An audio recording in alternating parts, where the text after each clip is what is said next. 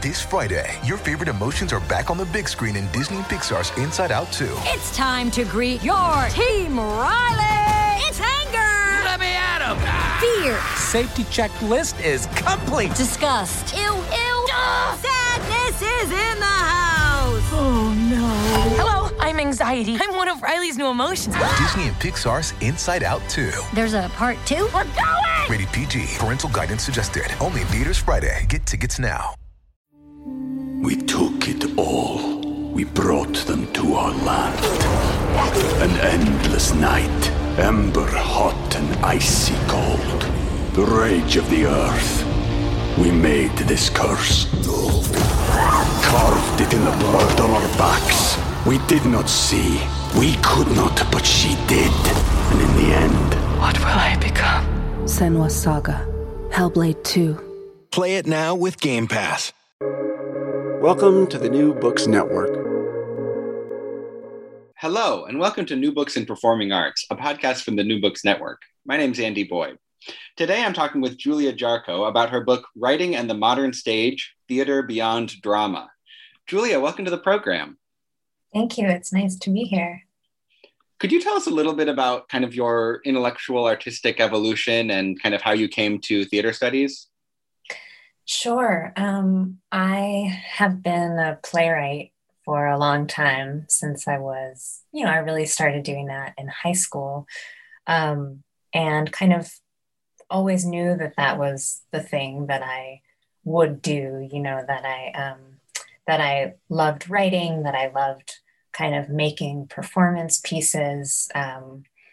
And I also have always really loved reading. And in school, I studied literature in college, and I was sort of like, all right, I'm done with that. Time to be an artist. Come to find out that, you need to make a living too. And I sort of, while I was being a playwright as a young person, I kind of tried a couple different kinds of jobs, and I became increasingly aware that there was this possibility that you could go get a PhD and they would actually pay you to read and write about what you were reading.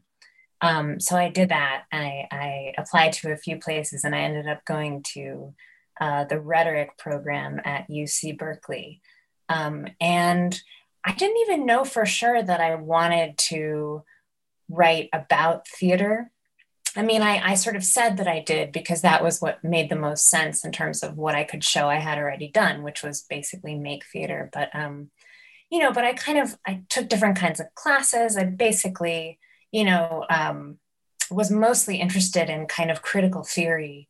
And it was really only started working on my exams and towards my dissertation that I realized that I had that the sort of question that I most urgently cared about thinking about was a question about theater and about kind of the role of writing in theater, in the theater that I cared about. And so then that sort of became the basis of the dissertation that then became this book. And it also became sort of the start of my kind of serious critical writing practice. Mm-hmm. Yeah, there's this sort of received wisdom from I guess sort of the 60s avant-garde generation that writing is sort of embarrassing and boring. And the real exciting stuff is director's theater or, devised theater or some other thing than a playwright writing a play and then that play being staged. But, I think you make a very convincing case that some of the most exciting stuff going on in theater in the past 50 years and even before is coming out of, plays, right? Do you feel like that was kind of a gap in the scholarship that you kind of wanted to fill? I mean, I think so. I mean, look, there's, obviously people have written a lot about a lot of plays. And there is this whole sort of body of critical work on drama that is kind of text focused. But I think, as I was sort of starting to learn in grad school what contemporary theater studies is, the model that seemed the most powerful I mean, I was in grad school in sort of the late aughts, let's say, is when this was happening, and was this idea of post-dramatic theater, which is, this, as you know, this German theorist Hans Thies Lehmann kind of runs with this term, but in a European context. But but basically, as you were saying, this idea that Western theater, whatever that means, used to be this kind of strapped down thing dominated by text. Then fortunately, everybody finally realized that there was all this other stuff going on besides words. And so like really leaned into that. And that's where you get sort of all that is vital about contemporary theater, not only today, but sort of since the 70s. I mean, I'm hyperbolizing that argument. Right. And certainly Lehmann, he's actually very smart about text and, about everything. Mm-hmm. But the truth is that, there were things about the sort of ways that I saw people talking about and thinking about experimental theater that felt really compelling and true to me of the work that I had sort of grown up in New York loving. But it did feel to me like there was this whole kind of missing piece, which was like, what about the things people do in writing?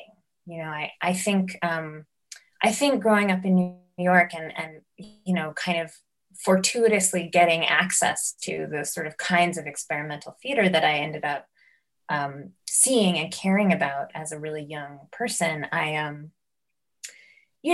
was drawn to work that was really adventurous at the level of the language. And that was a thing that it seemed to me hadn't quite been accounted for in spite of all the theorizing about performance that, had taken place over the past few decades. And that was sort of what I wanted to think about. Mm-hmm. So you mentioned your interest in theory, and the big theorist that kind of hangs over the book is Adorno. Could you talk about the specific version of Adorno that you're kind of pulling from, and how his work helps you think about theater? Teddy, yeah. Adorno. I think that the version of Adorno that I'm pulling from is like the grumpy Adorno. I think the Adorno who hates jazz. The Adorno who not only hates jazz, but that's got bigger problems, but the Adorno who like doesn't give a shit about performance, actually, who actually says to understand what music is, you can't get too hung up on live performance. You have to look at the score of music. I mean, who thinks that? And of course he says the same thing about plays, about theater, which is in a way, I think, less shocking. But he's a thinker who is always, this is what the phrase negative dialectics means in practice, right? Is that you're only ever thinking by way of what you're refusing, right? Or what you're complicating. Everything always is by every statement you can make is you can sort of only arrive at it by negating or complicating the thing you had just said. And that kind of like determination to not say the thing it seems like you should say, but in fact say the opposite, which again is like a methodological principle in that work, that was just thrilling to me and felt theatrical to me. That idea of a sort of perpetual project of reversal, happening at the conceptual level rather than, let's say, the dramatic level. But that's, that I think to me was the thing that I loved so much. And then that it felt like that to say like, hey, what if we actually say no? Like, what if the text really is in charge in some plays? What if we actually, instead of like constantly continuing to remind ourselves that theater is not just language, which is something that we all know, but sort of seem to keep needing to reassert. Like, what if we just sort of perversely were like, hey, what if it were? What if language really were able to dominate an entire four-dimensional, socially distributed, institutional situation? Like, that would be wild. Mm-hmm. So it's Adorno as a sort of like way into a counterintuitive way of thinking about theater that I think really excited me. I'd like to dive a little bit further into that. I've read, far less Adorno than you have, but this idea of kind of the negative and the sort of negative utopia too is something you write about. That like the idea that the true utopian gesture is just a sort of complete rejection of whatever currently exists, but without specifying anything about the content of what you're proposing. I don't understand why that would be desirable. Like that seems like a very I don't know, intentionally confusing way to do politics, maybe. So what is exciting about that idea to you? And also to bring it back to theater, how do you see that kind of utopian, sort of very pessimistic version maybe of utopia playing out in theater?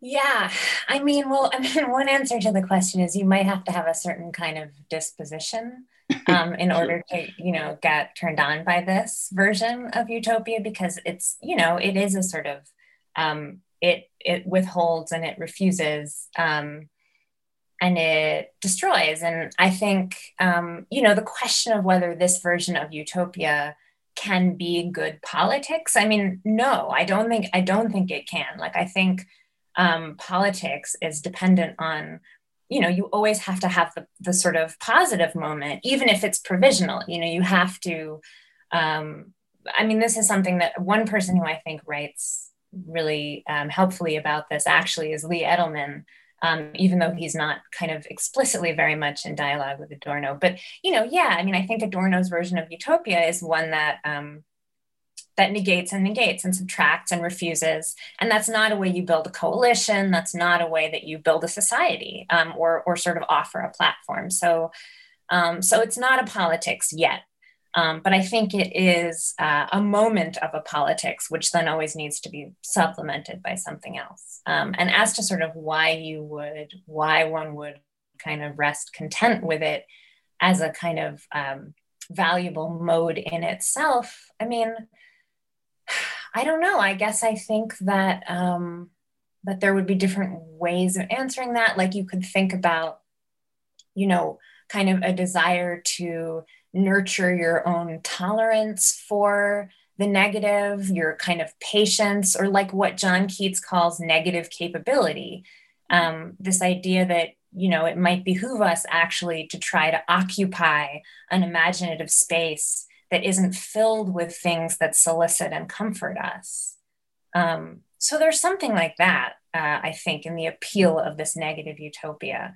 But frankly, I also think there's a kind of excitement for me in this idea of just like a really intense rigor, like a willingness and a desire to do away with anything the moment it seems false. Like that kind of ferocity seems to me like a pretty exciting use of cognitive power. And then the question about theater, I think one reason why I was excited to think about this kind of theory, Adorno's work in relation to theater, is that I think a thing that I love about theater is its susceptibility to upset, to being completely redirected, to having what it has been in a moment fall apart in the next moment. That seems to me sort of constitutive of what theater is and why we go to it, the sense of a kind of radical possibility. I think we usually describe that as a positive possibility, like, look what can happen, look what can come together.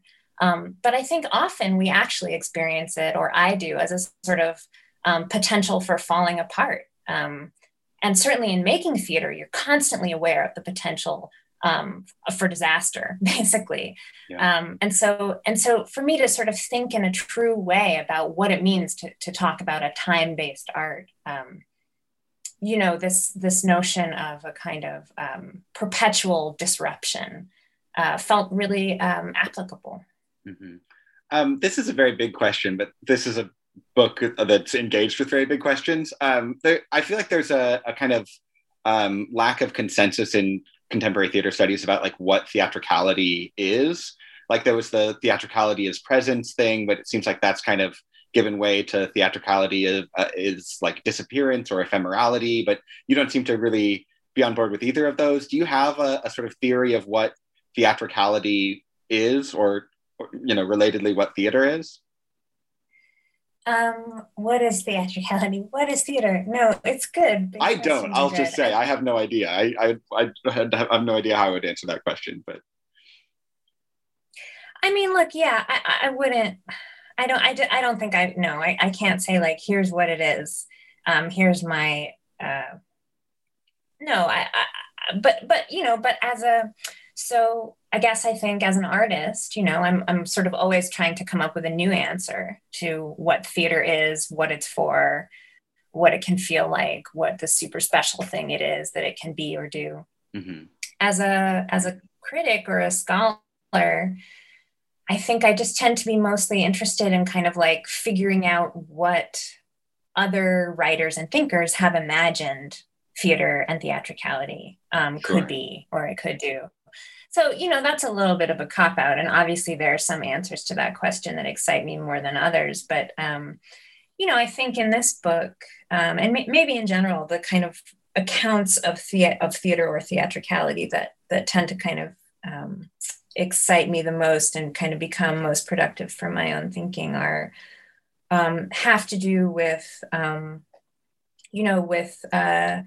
tensions or problems that arise between sort of different categories of experience that theater brings into collision. So, in this book, in the chapter on Henry James and Gertrude Stein, for instance, sort of thinking about, what are the ways that I think for James and for Stein, theater, it's sort of the whole point of theater is the way that it kind of mobilizes space and time against kind of linear meaning or even the kind of coherence of the event. In other ways, in thinking about other writers, it might have more to do with, what are the ways in which, and I think actually kind of always, I guess I'm thinking about theater as something that brings language, that brings text into a kind of conflictual relationship with other things, with things that aren't text. I mean, I think if I had to say like, what's the most fundamental thing about theater for me, it certainly has to do with that. It's like the way that on the one hand you have language, on the other hand you have stuff that's not language, and what happens when those things have to try to become something together. What's the chaos that results? Yeah. And one of the things that's really exciting about the book is that you kind of use that account of what theatricality is to look at like non-theatrical texts. Like you look at Henry James' Beast in the Jungle. What's theatrical about Henry James, not as a playwright, but as a novelist? Yeah, I mean, I think it has to do with that sense of collision or negativity or sort of complicating that I was just talking about. I mean, so for me, what is most thrilling about reading Henry James, and I guess especially, the later fiction of Henry James, and this is something that a lot of people have written about, particularly in relation to sort of queer theory, is the way that Henry James manages to construct sentences and also stories in which the sort of in which things don't happen. But there's this like incredible, he uses language to construct this like beautiful, elaborate web of resistance to narrative event. People, even kind of at the level of dialogue, people say things to each other without actually saying things to each other. Whatever it is that would actually happen is sort of always held in some kind of unrealized state. And I think, for me, there's something about the way that, there's this sort of, as a reader, you we're kind of rushing towards meaning. We're rushing towards story. We want to know what's going to happen. And James just sort of uses writing, basically uses all the things you can do with a sentence to kind of stop us in our tracks, to slow us down, to prevent that kind of completion from happening. And that to me feels really related to the way that the space of theater and the duration of theater and the sort of varied embodiment, not only of performers, but of audience members in theater, are actually always interfering in whatever event it is that we think we're there for. Mm-hmm. So for me, thinking about James's actual writing, like what is happening in those sentences, became a way to think about kind of like, first of all, what is happening when we watch something in a theater? And then like what, how does that experience, that sort of phenomenological experience, get transposed into a medium that isn't performance, but is text? Something that, because I'm also a playwright, and something that kind of bothers me about how people talk about playwriting is when they use the term storytelling interchangeably with the term playwriting, as if those were the exact same discipline. When, obviously I think that there are big differences between telling a story and writing a play. And Gertrude Stein actually said anything that was not a story could be a play. Could you explain a little bit about kind of what she meant by that and why that idea of anything that was not a story could be a play is interesting to you in the context of your book? Yeah, I know. I love that she says that. And I think basically, she says that in her lecture on plays where she's sort of describing how she came to playwriting, how she came to writing for theater. And yeah, I think when she says she realized, it was like a key moment for her when she realized that anything that is not a story can be a play. I think when she says that, she means a story is like the things that our minds are most of the time doing, right? Like we're walking around, we're confronted with all of this sensory information, and we form it into stories. And we, in particular, I think like we have to relate to all these other human beings. And the way that we do that is we come up with stories about them, and then they tell us more stories about themselves, and we tell each other stories about each other. And so stories, I think for Stein, are like it's like the easy thing you can do with your brain. Mm-hmm. It's like the way you can make meaning. It's the way you can make significance. It's the way you can, we like make each other care about things. And that's just completely banal because that's like the bread and butter of the everyday. And I think, she's basically wondering about an alternative way of a sort of a really intentional practice of experiencing the world stripped of that impetus to sort of quickly and cheaply make meaning.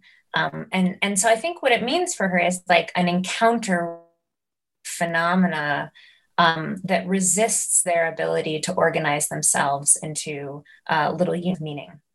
So that what we're faced with, either just as people perceiving the world or as people making art, or ultimately as people consuming art, is like a real complexity and a real kind of system of pattern and echo and kind of infinite difference.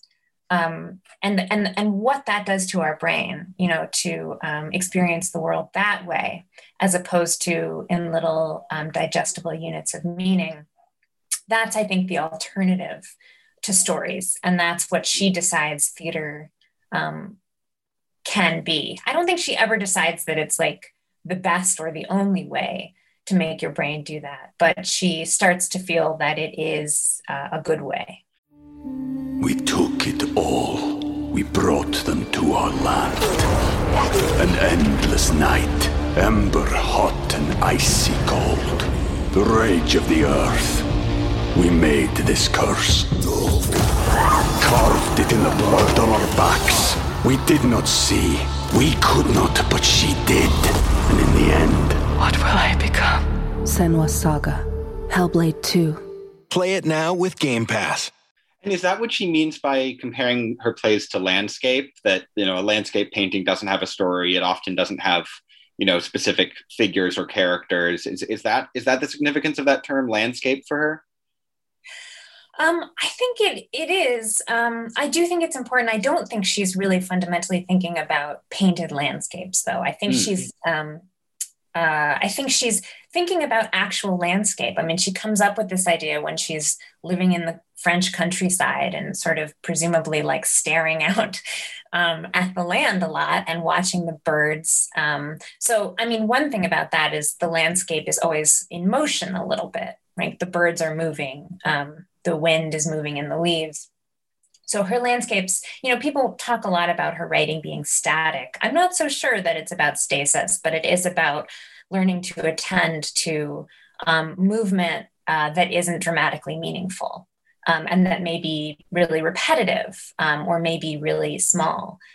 But I think the faculty, of sort of trying to see what's around you, what's in front of you, without subordinating it to the kind of organization that we usually have to apply to the stimuli can move through the world. That's something you can do when you're just sitting in a landscape. I guess it's been a while, but that sounds possible anyway. Yeah, I've heard that term for years, and I never knew quite what it was referring to. So thank you very much for clearing that up. Another play you write about is Waiting for Godot, which certainly has been written about a great deal, maybe more than any other play of the 20th century. But you described Waiting for Godot as utopian, which definitely surprised me to read, and I imagine will surprise many of our listeners. What do you mean by, I mean, I guess you've discussed a bit about Adorno's idea of utopia, so I suspect that's kind of what you're drawing on here, but what do you mean by saying that play is utopian? Yeah, I was just wondering earlier today what I had meant by that. I mean, I think, basically, what I say in this book is that what I think Beckett is up to in that play is, as I was talking about before, right? You have text, you have language, and then you have the present, right? The present moment of performance, which is a space and a time and an assemblage of people. I think that for Beckett, that theatrical present, right? Just like us all sitting here right now in this specific place watching this thing. I think that he's interested in the way that can stand in for just kind of the givenness of reality, like the real world, the present in a sort of slightly expanded sense, right? Like the world as it exists in the present and as we really live in it. And I think that for him, theater, and this is a kind of version of, I guess, the claim that I'm making for most of the writers that I talk about in this book. But I think he does it the most starkly.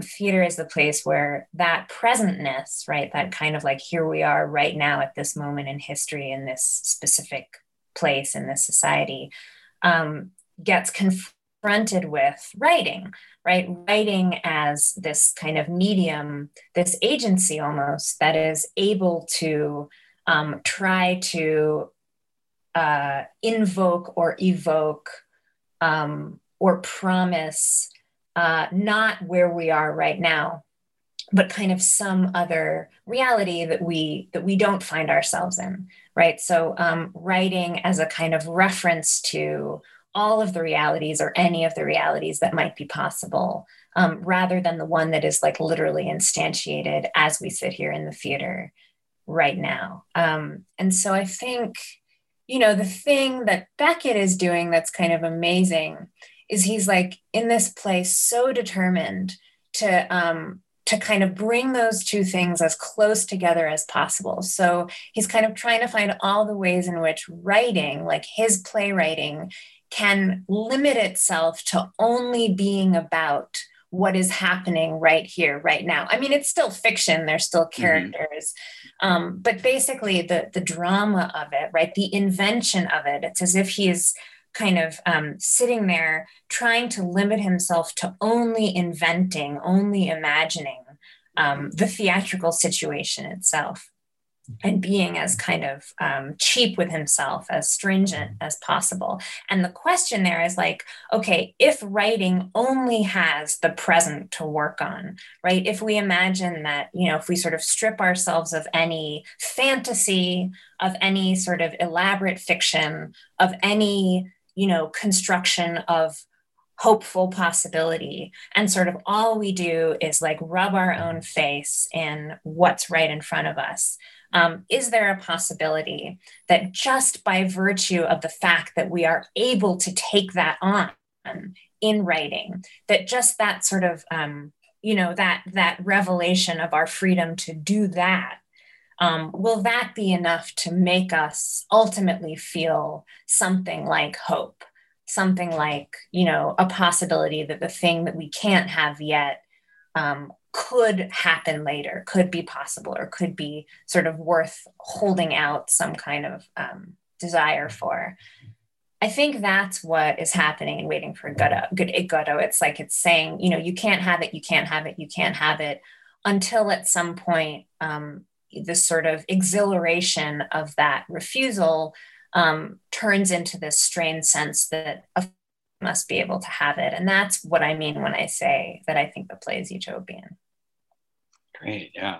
I feel like the hope in that play is like the most excruciating part. Like the couple of leaves that appear on the tree after the act break. It's like, no, there is change. Like if there's a little bit of change, then maybe there's a big change, possibly around the corner, and then it's unbearable for me. Yeah, it's really heartbreaking. Skipping forward a bit, you write a bit about, well, quite a bit about how contemporary theater groups have used kind of non-play text to make performances, especially in ways that kind of really make explicit the textiness, the like literariness, and even the like materiality of the books that they're drawing from. Like you read about Big Dance Theater, Elevator Repair Service, Nature Theater of Oklahoma. What do you feel like the stakes of that are for this sort of questions about what writing does in theater? Like what does writing that's not for theater do in theater? Right. I mean, one thing it does, this is not super interesting to say, but is that it sort of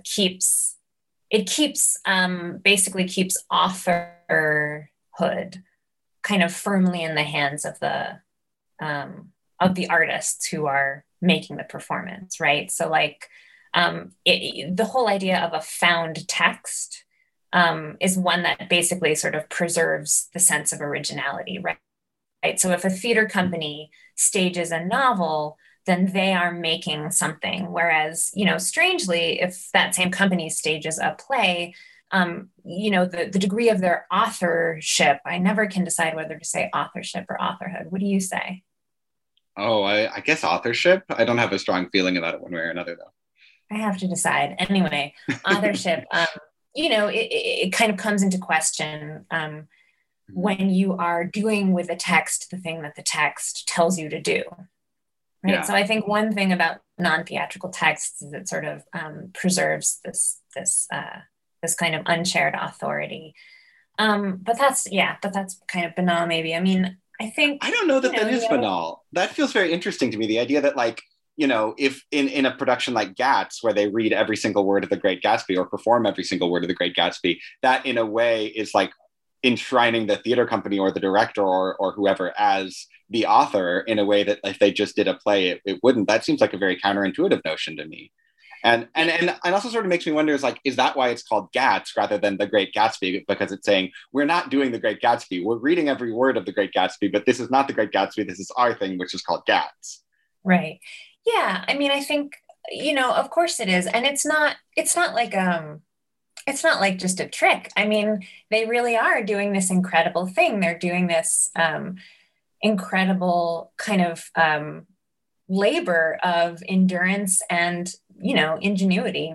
Mm-hmm. Because, of course, a novel is not written to be performed. And in order to keep it aloft in a performance space, you have to do all kinds of other things that, the truth is you have to do those things when you put on a play also. But there's a way that I think the other thing is that a play is a piece of writing that is designed to kind of, whatever, there's a million different kinds of plays, but I think fundamentally, the idea we have of what a play is that it's a piece of writing that is designed to kind of slip over the theatrical moment like a slipcover on a couch, right? It's like it settles right in, ideally.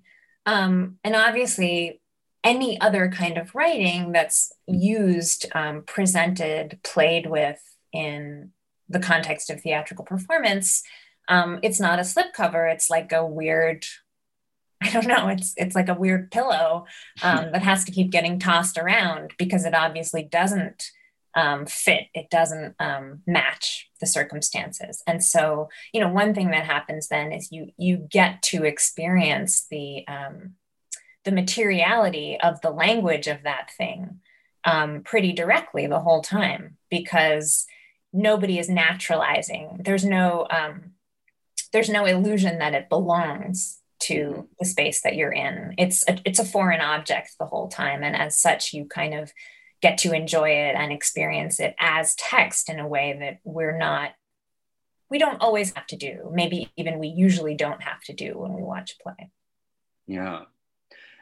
So in kind of following along that same line of like drawing attention to the text itself and kind of reveling in the pleasure of text as text, do you feel like that is also what Mac Wellman and Susan Laurie Parks are doing? Like, is there a sense in which the extravagance of their language is a way to kind of like draw our attention to the language in a way that's maybe analogous to the way that like a Brechtian staging of a play draws our attention to, the lighting rig or the sound cues or something like that? Is it sort of an alienation device in that way?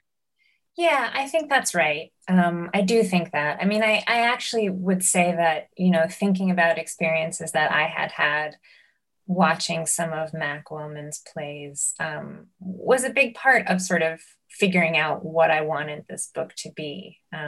Trying to figure out how could one do justice to this experience that I had that I know so many other people have had of sitting in a theater and watching something and feeling that what you are watching is a piece of writing and knowing that that's paradoxical, that you're not watching a piece of writing, but somehow feeling that you're experiencing. And it's also different from, it's different from the kinds of work we were just talking about also, because there, you're experiencing the writtenness, the textness of the writing.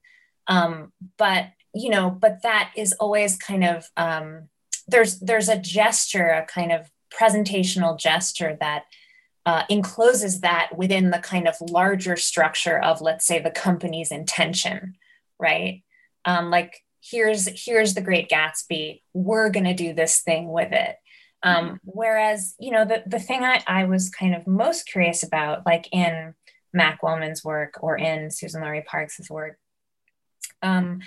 is the way that somehow, because it is a play, because the writing itself includes the gesture that says, put this on stage, do this, it's possible to also sustain a kind of fantasy, not only that you're experiencing writing, but that somehow the performance that you're experiencing is itself an effect of writing, like as if everything you're seeing has been written rather than staged, as if writing has sort of taken on this world building superpower. And that was kind of the effect that I wanted to be able to think about. This is another like somewhat counterintuitive claim, I feel like, because in a lot of, you write extensively about Susan Laurie Parks, and especially her early work.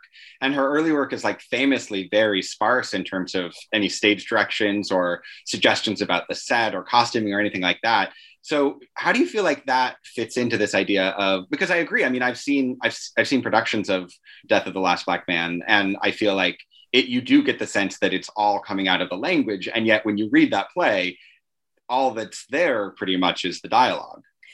Yeah, well, I think I think that is how she does it. I mean, I think it takes an enormous amount of kind of imaginative courage as a playwright to say, no, the entire world of this piece is in these lines, and I actually don't need to add anything to it. And I think that's what she does. I mean, I think the sort of wager is that you can build, not just a poem, not just a song, but actually a world, like a real performance world, just in these words that you say people are going to say. And I think that's what happens.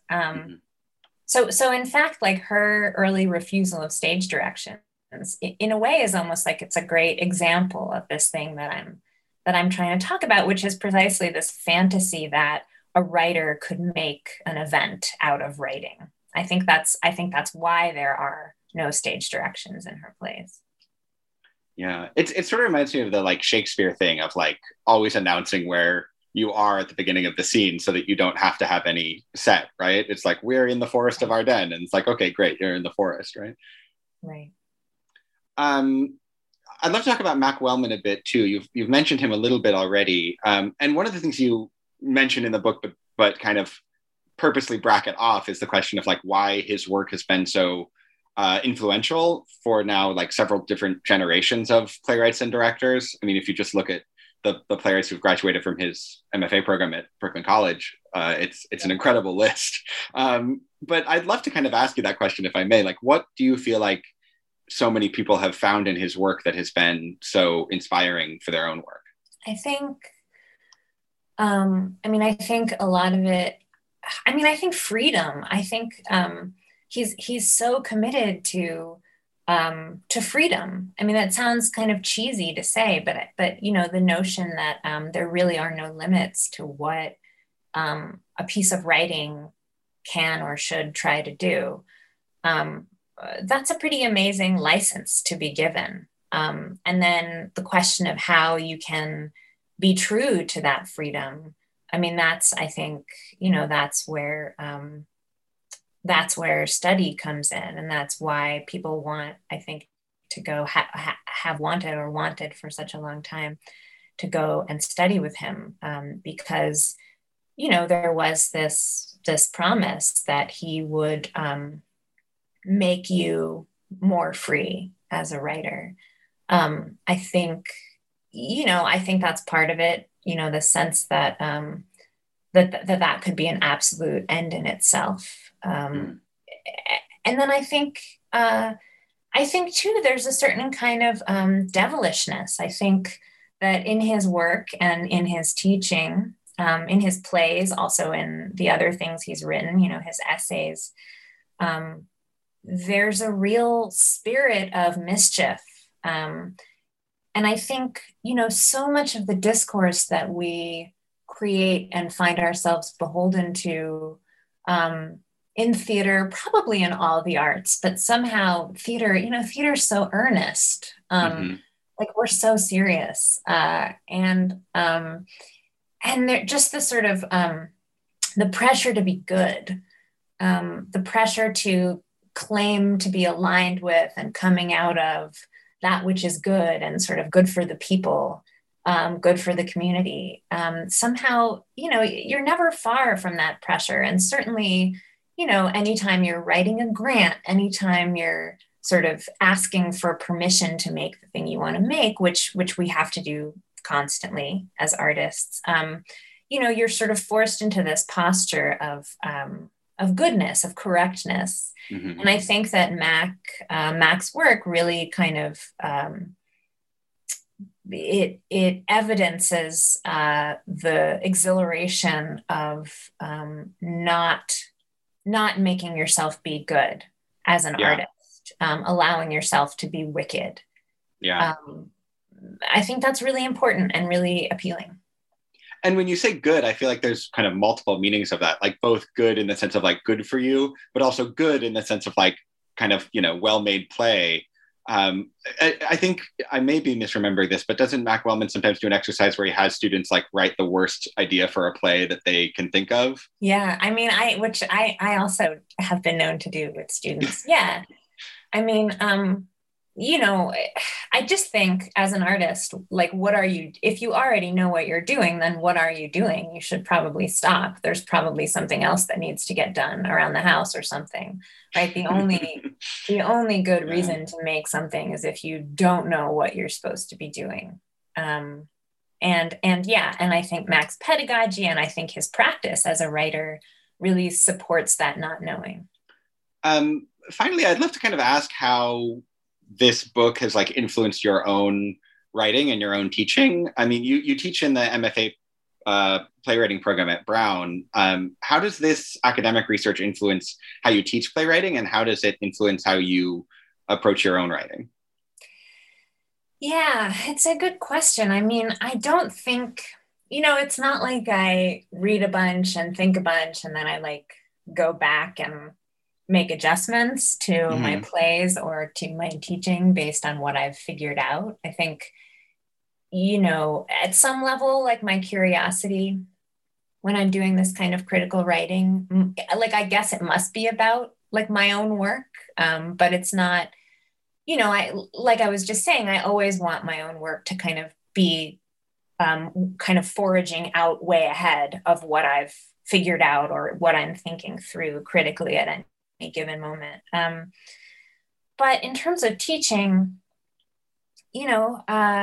I think basically I just really believe that as a writer, as an artist, you just need you need a really rich and variegated kind of assortment of things to stimulate you and provoke you. And I think that a lot of what is the most terrifying and depressing and crushing about being a writer has to do with this sort of sense of feeling like you are supposed to be the absolute originator of a thing.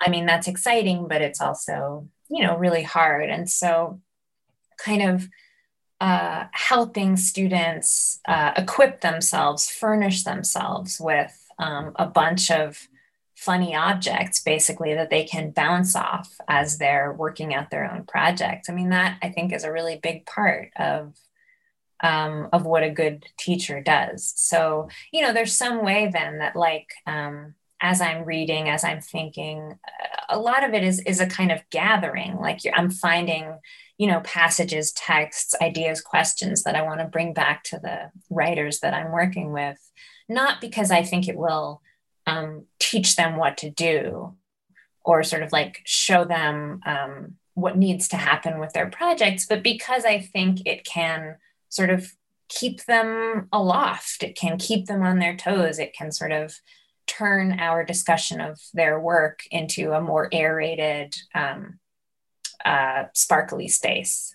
And so that, I mean, that's, that's not a super specific answer to like how this work influences that work. But I think, part of the answer is it doesn't directly, but then also I think it feeds it.